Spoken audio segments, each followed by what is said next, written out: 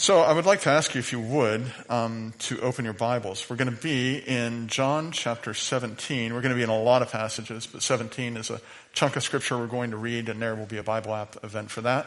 That makes it a little easier. If you're on the Bible app, you can look for an event near you and find Curwensville Alliance. You could follow along with others who are on there. Curwensville Christian Church is on there, and he's a good preacher. Maybe follow his notes. It'll turn out better for you. But no, you want to follow wherever you are, I'm sure, right? So I'm going to say two words. Ready? Burned out. And you're probably thinking to yourself, that might be some of the most overused, tired two words that I've ever heard. Because we use that phrase an awful lot, probably because we feel that way an awful lot. It describes kind of our lives. People say, I'm burned out at work. I'm burned out at filing taxes. I am burned out with my family. I am burned out with people.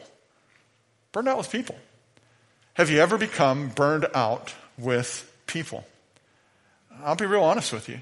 Sometimes people can be just flat exhausting, right? Even people you like. Even people who are pleasant. Sometimes you just need a little break from them, right? But I find it even more exhausting to deal with people who are ugly. Now, I'm not talking about their physical appearance at all. So those of you that were kind of looking like, is he talking about me? Not at all.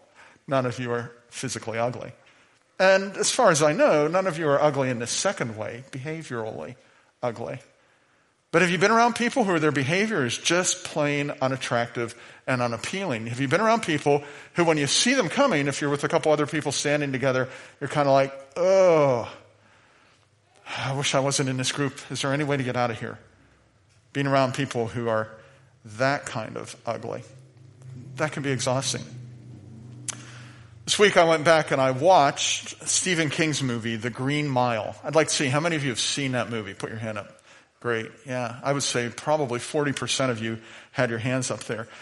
It's a long movie. I didn't realize it's over 3 hours long, and I usually won't give a movie that much of my time, but it's a great movie. It's a vulgar movie, I have to say that, but the vulgarity is there to portray the evil that is being addressed, and so that's why it is what it is. You might want to catch it on network television if you want a different version. The reason I went back and watched it again this week was because of one scene. And my guess is that some of you already know which scene I'm talking about. It's a scene where John Coffey is speaking to the man there in the prison on death row who's going to eventually give the order to execute him. He says these words. He says, I'm tired, boss. Mostly I'm tired of people being ugly to each other. I'm tired of the pain I feel and hear in the world every day. There's too much of it. It's like pieces of glass in my head all the time. Ugliness. It abounds in our world. And as you find yourself exposed to it, it can burn you out. Christ followers don't want to be part of the ugliness. We want to be people who create beauty, not ugliness. We want to be those whose words are refreshing, not tiring. We want to be people whose presence lights up the room with the light of Jesus, not agents of darkness. We want to be people who are gentle like Jesus, not destructive like the enemy. In short, we want to be Christ-like. That's our desire. Not to be part of the problem, but to be part of Christ's solution. And Jesus says we are. Jesus says we're the light of the world. But he says this, don't hide that under a bushel. Right? No. If we're going to be the light of the world, then personally we will have to put away darkness. We will have to be separated from evil and committed to Christ. We'll have to be sanctified. And that's what that word means. Sanctified means separated from evil and dedicated to God, dedicated to Christ. Well, the good news is that Jesus is our Savior, our healer, our coming King, and our sanctifier. And in this passage, John 17, he's actually praying that you and I could make a difference in a very dark world. He's praying that we would be light. Just follow along as we read these 5 verses, starting at verse 15. He says, my prayer is not that you would take them out of the world, but that you would protect them from the evil one. They are not of the world, even as I am not of it. Sanctify them by the truth. Your word is truth. As you sent me into the world, I have sent them into the world. For them I sanctify myself, that they too may be truly sanctified. Sanctify them by truth, he says. Now, you may be thinking to yourself, why a sermon on sanctification? And some of you that have been paying attention are saying, well, he's preaching the Alliance fourfold gospel, Jesus our Savior, sanctifier, healer, and coming King. Pastor Steve's just preaching a sermon on sanctification because it's time for that sermon. Yeah, but more than that, I'm preaching this sermon on sanctification because I'm hungry. We are hungry. A few years ago, a band called Sonic Flood had a song, we sang it in this church, Holiness. Holiness is what I long for. Holiness is what I need. It's a generation's great cry of hunger for sanctification. About 100 years earlier, a song appeared talking about that same kind of hunger. It was by the founder of the Christian Missionary Alliance, Dr. Albert Benjamin Simpson. I want to be holy.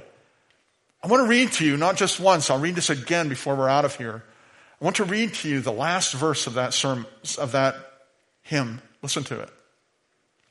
I want to be patient and quiet, long-suffering, loving and kind, as quick to acknowledge my failures as I, to and others, am blind. I want to be quiet and peaceful, though tempest around me may roll, the stillness of Jesus within me, possessing and filling my soul. I long to be holy, conform to his will and his word. I want to be gentle and Christ-like. I want to be just like my Lord. That's what I want. Oh God, how I want that. I'm addressing this issue because we are hungry for sanctification. There are other reasons. I'm addressing this issue because it's available. Someone posted online recently, I don't have ducks, I don't have a row, I have squirrels, and they are at a rave. Yeah, I like that, right? That's pretty much my life sometimes. One might feel that way even spiritually.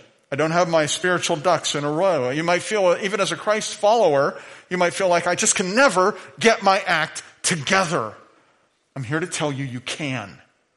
No matter what has happened in your past, I am here this morning to tell you, you can begin to get your spiritual ducks in a row. Jesus prayed that you could. It was right there in verse 17 when he says to the Father, sanctify them by truth. Thy word is truth. Jesus prayed that you would be sanctified, separated from evil, dedicated to God, separated from sin, dedicated to his goodness. I'm giving this sermon on sanctification because it's available. And I'm giving this sermon on sanctification because, frankly, it's undervalued. Think of the time that people spend on things apart from their walk with Jesus. I mean, we all do it. We take care of our possessions, our car. We jockey for position in social settings. We work to advance in our job, in the workplace. We make sure we have a picture-perfect family, and we make sure that we look good on the outside, and we look for respect from our peers, and I don't want to play the fool, so how can I get that respect? But honestly, those are really small things. Those are really small things compared to our own personal holiness, compared to what's inside. Being dedicated to God is way more valuable than having a mansion on a hill. It's more rewarding than a good job, than beautiful children, than respected peers, than the honor of kings. Think of the words that Simpson wrote again. I want to be quiet and peaceful.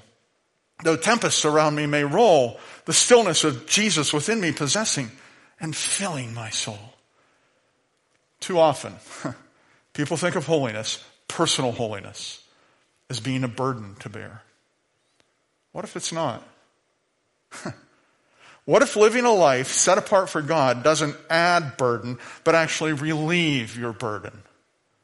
What if our struggle to find peace of mind and our culture's epidemic anxiety are connected to our society's disinterest in personal holiness? What if there's a connection there? What if living for him is really what does bring peace? Yeah, I believe sanctification is undervalued. And I'm giving this message on sanctification because God wants you, he wants to give you sanctification. Look at the words on the screen on that right-hand side. Because God wants to give it to us. The phrasing is important there. It doesn't say God demands holiness from us. It says God wants to give holiness to us. I love Sonic Flood. I love that song. Holiness is what I long for. They have a line in there, though, that you might misunderstand if you took it out of context. Holiness is what you want from me. Indeed, he does. But what he wants is a holiness he gives you to be given back. Because frankly, my pockets are just flat empty when it comes to personal holiness. I got nothing to give you, God. I got none of my own. The only holiness I have is what you have given me. And then as I live a life that honors him, as I live a life where I'm following him, that holiness he has given me flows out of me as a gift back to him. That's what he wants. He wants to give you holiness. Sanctification is a gift. Dr. Simpson, founder of the Alliance. And I don't normally, I'm looking, some of you are kind of new here, and you're like, that guy sure preaches a lot about the Alliance, guys. It's just this series I'm in, okay? And I said last week, Dr. Simpson would probably be ticked off if he knew how much I was quoting him and not quoting the Apostle Paul, right? But Dr. Simpson said it so well. He said this, sanctification is the obtainment of faith, not the attainment of works. It is divine holiness, not human self-improvement or perfection. It is the inflow into man's being of life and purity of the infinite, eternal Holy One. It is the bringing in of God's own perfection and the working out of his will. The Bible says, for it is God who works in you to will and to act in order to fulfill his good purpose. God wants to give you sanctification. He wants to sanctify you and me. He wants to work his holiness into us and through us and out of us. He wants to give us holiness. I'm speaking of sanctification because Christ is the one who provides it. It has always bothered me when Christians criticize the world for being worldly. Look how worldly they are. What do you want them to be? Or they criticize the lost for being lost. They are just so lost. How else would you expect them to be? But when a person turns his or her heart to Christ, the Spirit comes and lives within. Do you not know that your bodies are temples of the Holy Spirit who is in you, whom you've received from God? You are not your own, says the Apostle Paul in 1 Corinthians 6:19. And as he lives in you, the Spirit imparts his holiness to you, and he lives his holy life through you. I'm presenting this message on holiness because Christ provides it and because the world needs it. Wow, does the world need it? And lucky for them, as Jesus would note in the Sermon on the Mount in Matthew chapter 5, verse 14, we are the light of the world. We are the light of the world. A town built on a hill cannot be hidden. Let your light shine before men. And the world needs our light. Listen though, the world does not need our condemnation. Leave judging to the judge of all the earth. He'll take care of that. Jesus says in John 3:16, God so loved the world, he gave his only son, that whoever believes in him will not perish but have eternal life. And in the very next verse he said, God didn't send his son into the world to condemn the world, nor did he send you and I to condemn the world. We are here to shine the beautiful light of Christ to a world that desperately needs it. Now look, I can see beauty in this world. I see trees of green, red roses too. I see them bloom for me and you. And I think to myself, What a wonderful world. But you really can't help but see the ugly in the world too. And if you look closely, you will know that this world is starving for holiness. You will know that this world is screaming out of the darkness for light, that it is looking for sanctification. And those of us who follow Christ, what if we don't show it? What if we don't show the beauty of Christ and his grace and his love? What if we're just as ugly as the darkness of this world? And buddy, if they can give it to me, I'm going to give it back to them. What if we're that person? What hope is there for the ugliness of this world? You see, for Christ followers, sanctification isn't an option. It is imperative and essential. So I want to talk to you a little bit about different aspects, perspectives on sanctification.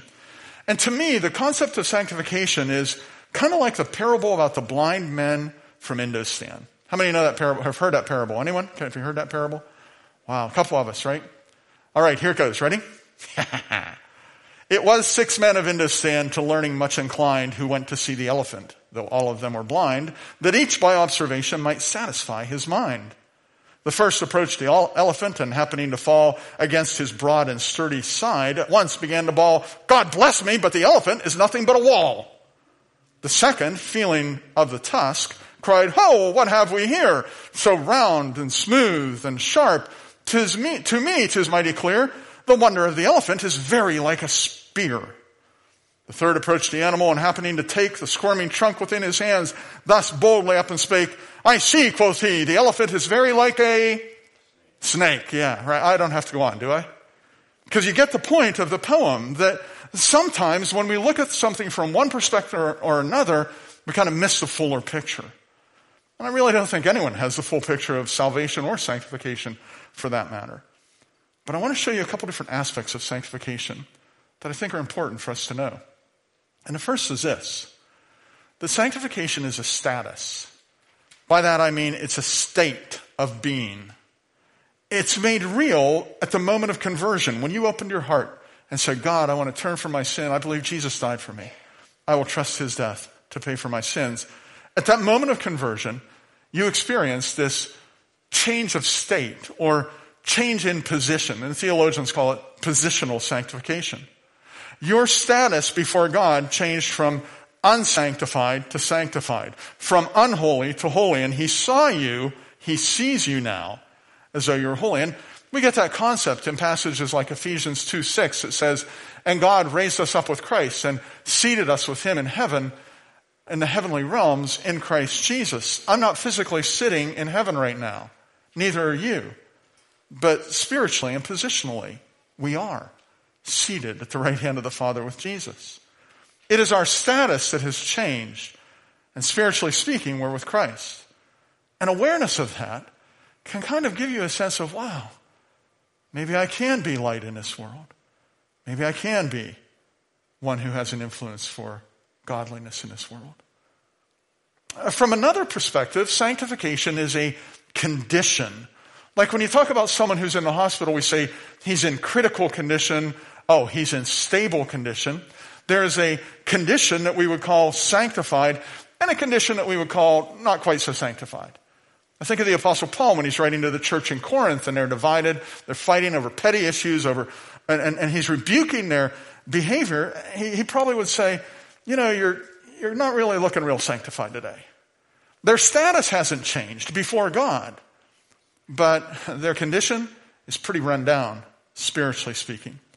They're divided, they're argumentative, they're condemning, they're petty. Thank God you and I are never that way, right? In my experience through the years, some well-meaning Christians have kind of given the wrong perspective on what the sanctified condition looks like. I've been with people, in fact, I was with someone this week who judged sanctification on music, even the kinds of instruments you use. Well, you're using those kind of instruments, you're not holy. You can't be. Yeah. Wait till they see us on Easter Sunday with those instruments in those kids' hands, right? Right. They judge sanctification or holiness on how a person dressed in terms of propriety and modesty. And they judge sanctification on, well, those kinds of things. And they kind of wore it like a badge. Yeah, I don't sing that kind of music, and I don't dress that way. You know what that is? In social media, that's called virtue signaling. That's what we call that in social media. Signaling, look how virtuous I am. And it's exactly what Pharisees did, and it made Jesus want to puke. I think I can say that authoritatively. You know, I think of the words of Dr. Simpson that I read earlier. I told you I'm going to read these again, right? And he's defining the condition of sanctification. Listen to these words again. He says, I want to be patient and gentle. That's what it means, to be sanctified. Long-suffering, loving, kind. That's what it means, to be sanctified. I want to be quick to acknowledge my failures, as quick to acknowledge those as I to another, failure and blind. That's what it means to be sanctified. I want to be quiet and peaceful. I want to be still. The stillness of Jesus within me, possessing and filling my soul. In my estimation, that's probably as good a picture of sanctification as I could possibly hope to present to anyone. The sanctified life. Long-suffering, patient, peaceful. It's the fruit of the Spirit, you know. When it comes to this condition that you're in, you really need to realize a couple things about it. First, you have to understand that sanctification is a process. It's a process of change and a process of growth. Christians often say this, I'm just a work in progress. And some of us are more of a piece of work than others, right? Yeah. Paul speaks of this in Philippians 3 when he says, not that I've already obtained all this or have already arrived at my goal, but I press on to take hold of that for which Christ Jesus took hold of me. Brothers and sisters, I don't consider myself yet to have taken hold of it, but one thing I do, forgetting what is behind and straining toward what is ahead, I press on toward the goal to win the prize for which God has called me heavenward in Christ Jesus. So if anyone ever tells you they've arrived, they're saying, I'm better than the Apostle Paul. None of us have ever arrived. None of us have ever become perfect, and in this life you won't. It's a process of change and growth, and almost everyone acknowledges that. In the Christian and Missionary Alliance, we also acknowledge that it's a step, and it's Matt McCracken who gave me this word. I want you to know, Matt, that in the national office, they use your phrase from time to time. I was in a Zoom meeting with about, 80 pastors, 60 pastors, and the president of the Alliance was there. They're rephrasing some of our statement of faith, and one of them said, somebody said a watershed event. That came out of one of our districts. That came out of Matt McCracken's mouth right here at Kermansville Alliance. So, yeah, Matt, that's your claim to fame, baby. You can hang on to that. Right? A watershed event, a step in your life. Sanctification is that.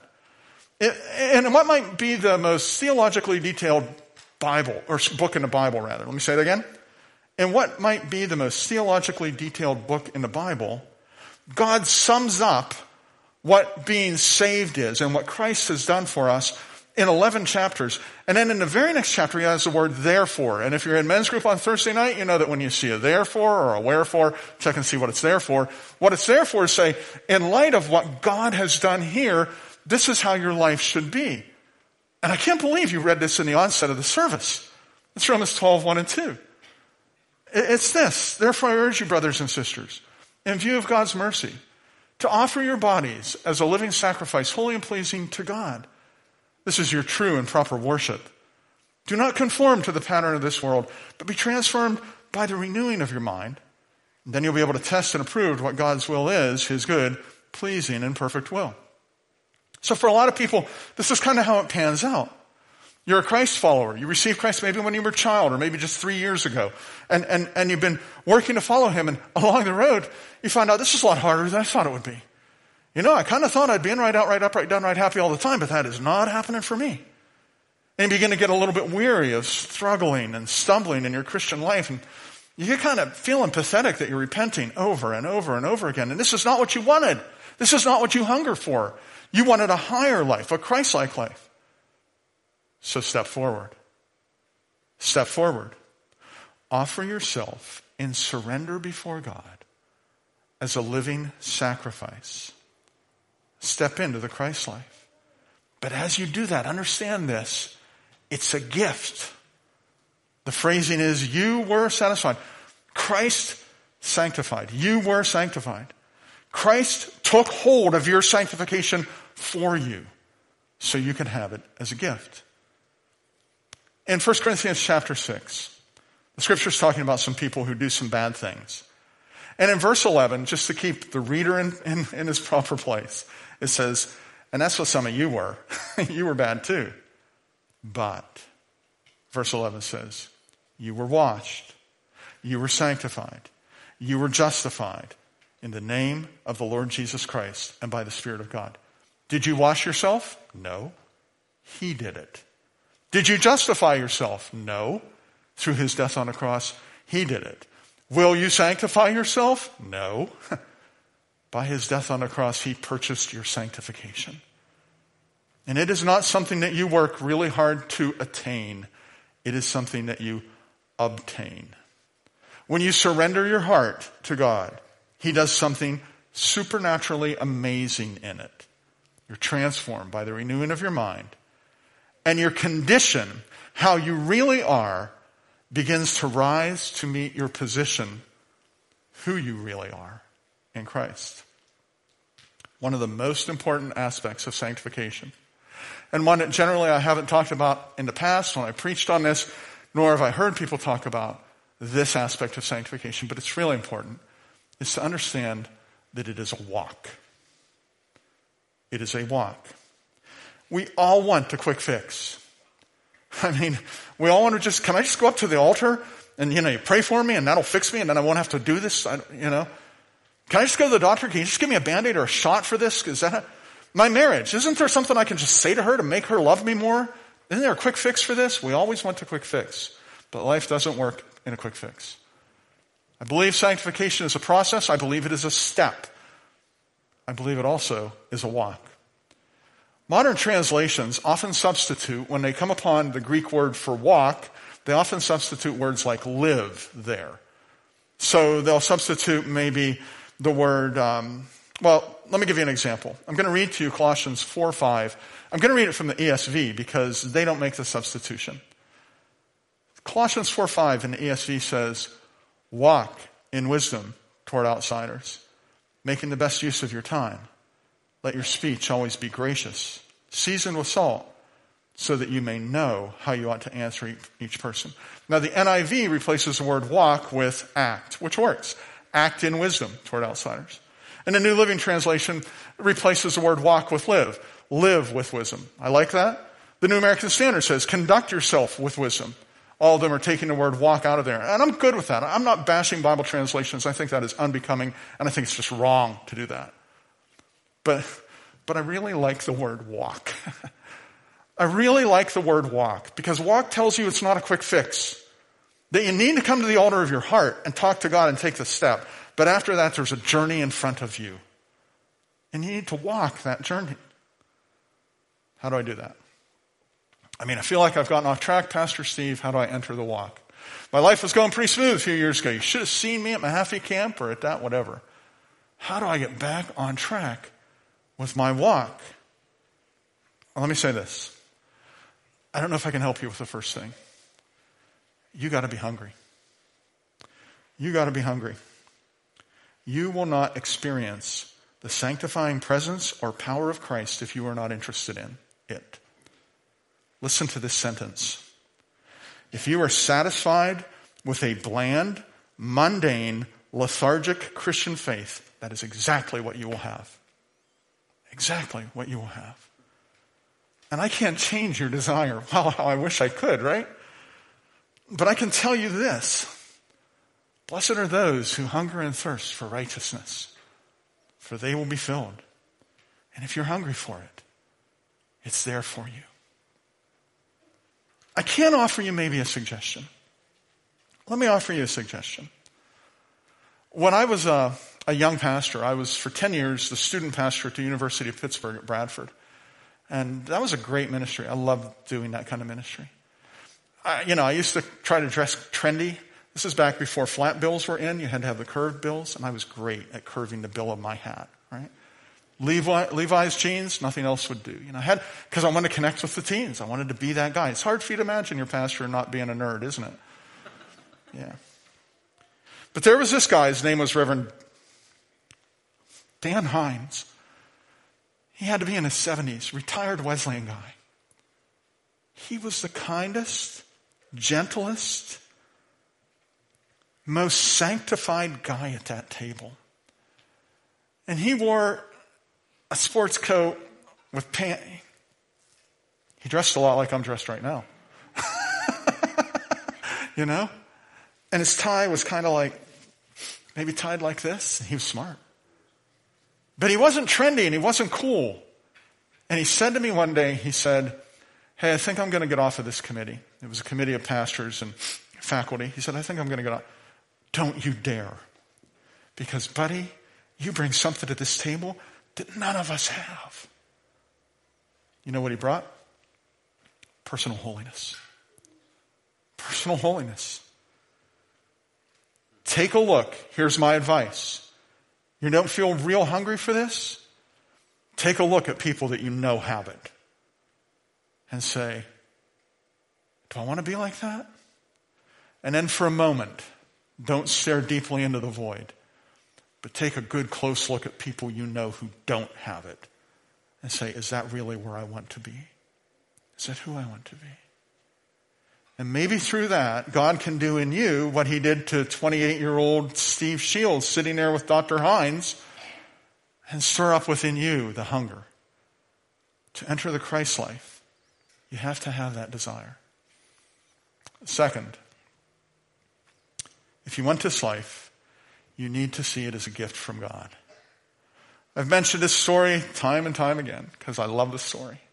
There's a guy, he wants to get right with God. He's trying to square it away. He's hungering for sanctification and personal holiness. So he comes to the altar and two elders come to counsel him. The guy on the right is saying, hold on, brother, hold on. And the guy on the left is saying, let it go, brother, let it go. And what's he supposed to do? What's he supposed to do? Both. The answer is both.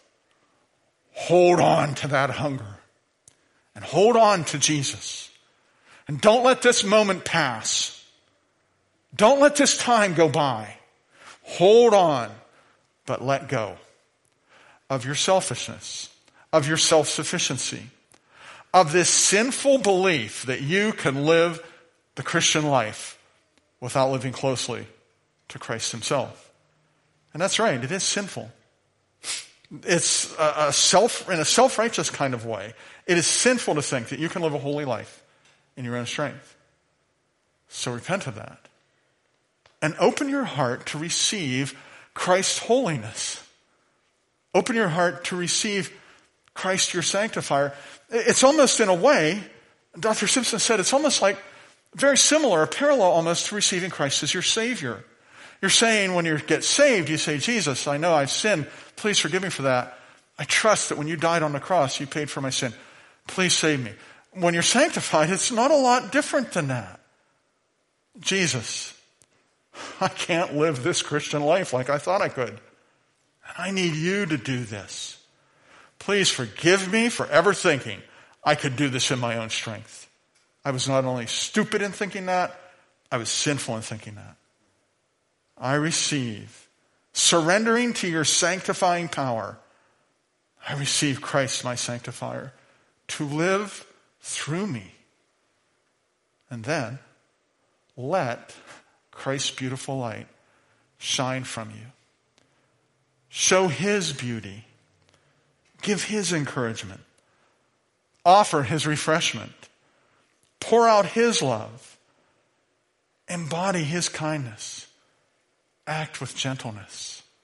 And when there's a group of people hanging out together and you happen upon them, they won't be like, there's that idiot. They'll be like, yeah, this person has a Dan Hines quality about them that even though his tie isn't straight, that's someone that brings light to this world. It's one of my favorite movie quotes of all time. I'm tired, boss. Mostly I'm tired of people being ugly to each other. I'm tired of all the pain that I feel and hear in the world every day. There's too much of it. It's like pieces of glass in my head all the time. Tired of people being ugly. You'd almost think that John Coffey had spent too much time on Facebook when he comes up with that statement, right? Man, oh, beloved. Don't be part of the ugliness. I want to pray for you that you would receive the sanctifying presence and power of Christ. And as you walk where he places you, people will see it. But I can't just pray this for you and it happen. You have to have a mindset where you have decided in your heart that you are hungry for this and that God has it for you and you're willing to receive it. So if you are, we'll pray to that end. Let's all stand together, shall we? Let's bow our hearts in prayer. Lord Jesus, we would ask you to fill us with your Spirit, that the Spirit of Christ would dwell in us completely and fully. We want to show your beauty. We want to be encouraging. We repent of trying to do this on our own and showing more ugliness than we intended and being a little critical instead. We want to be people whose words are refreshing and loving, inspired in a sense of being filled with the Spirit, our words. We want to be people whose presence lights up the room, not because we have some kind of manufactured personality and human charisma, but we want to light up the room with the light of Christ Jesus, with your gracious presence, Christ, with your kindness. We want to be known as people who are safe and gentle, approachable, helpful, loving. Make us people who reflect the very nature of Jesus, Christ-like. For Jesus, this is our prayer this morning. Amen.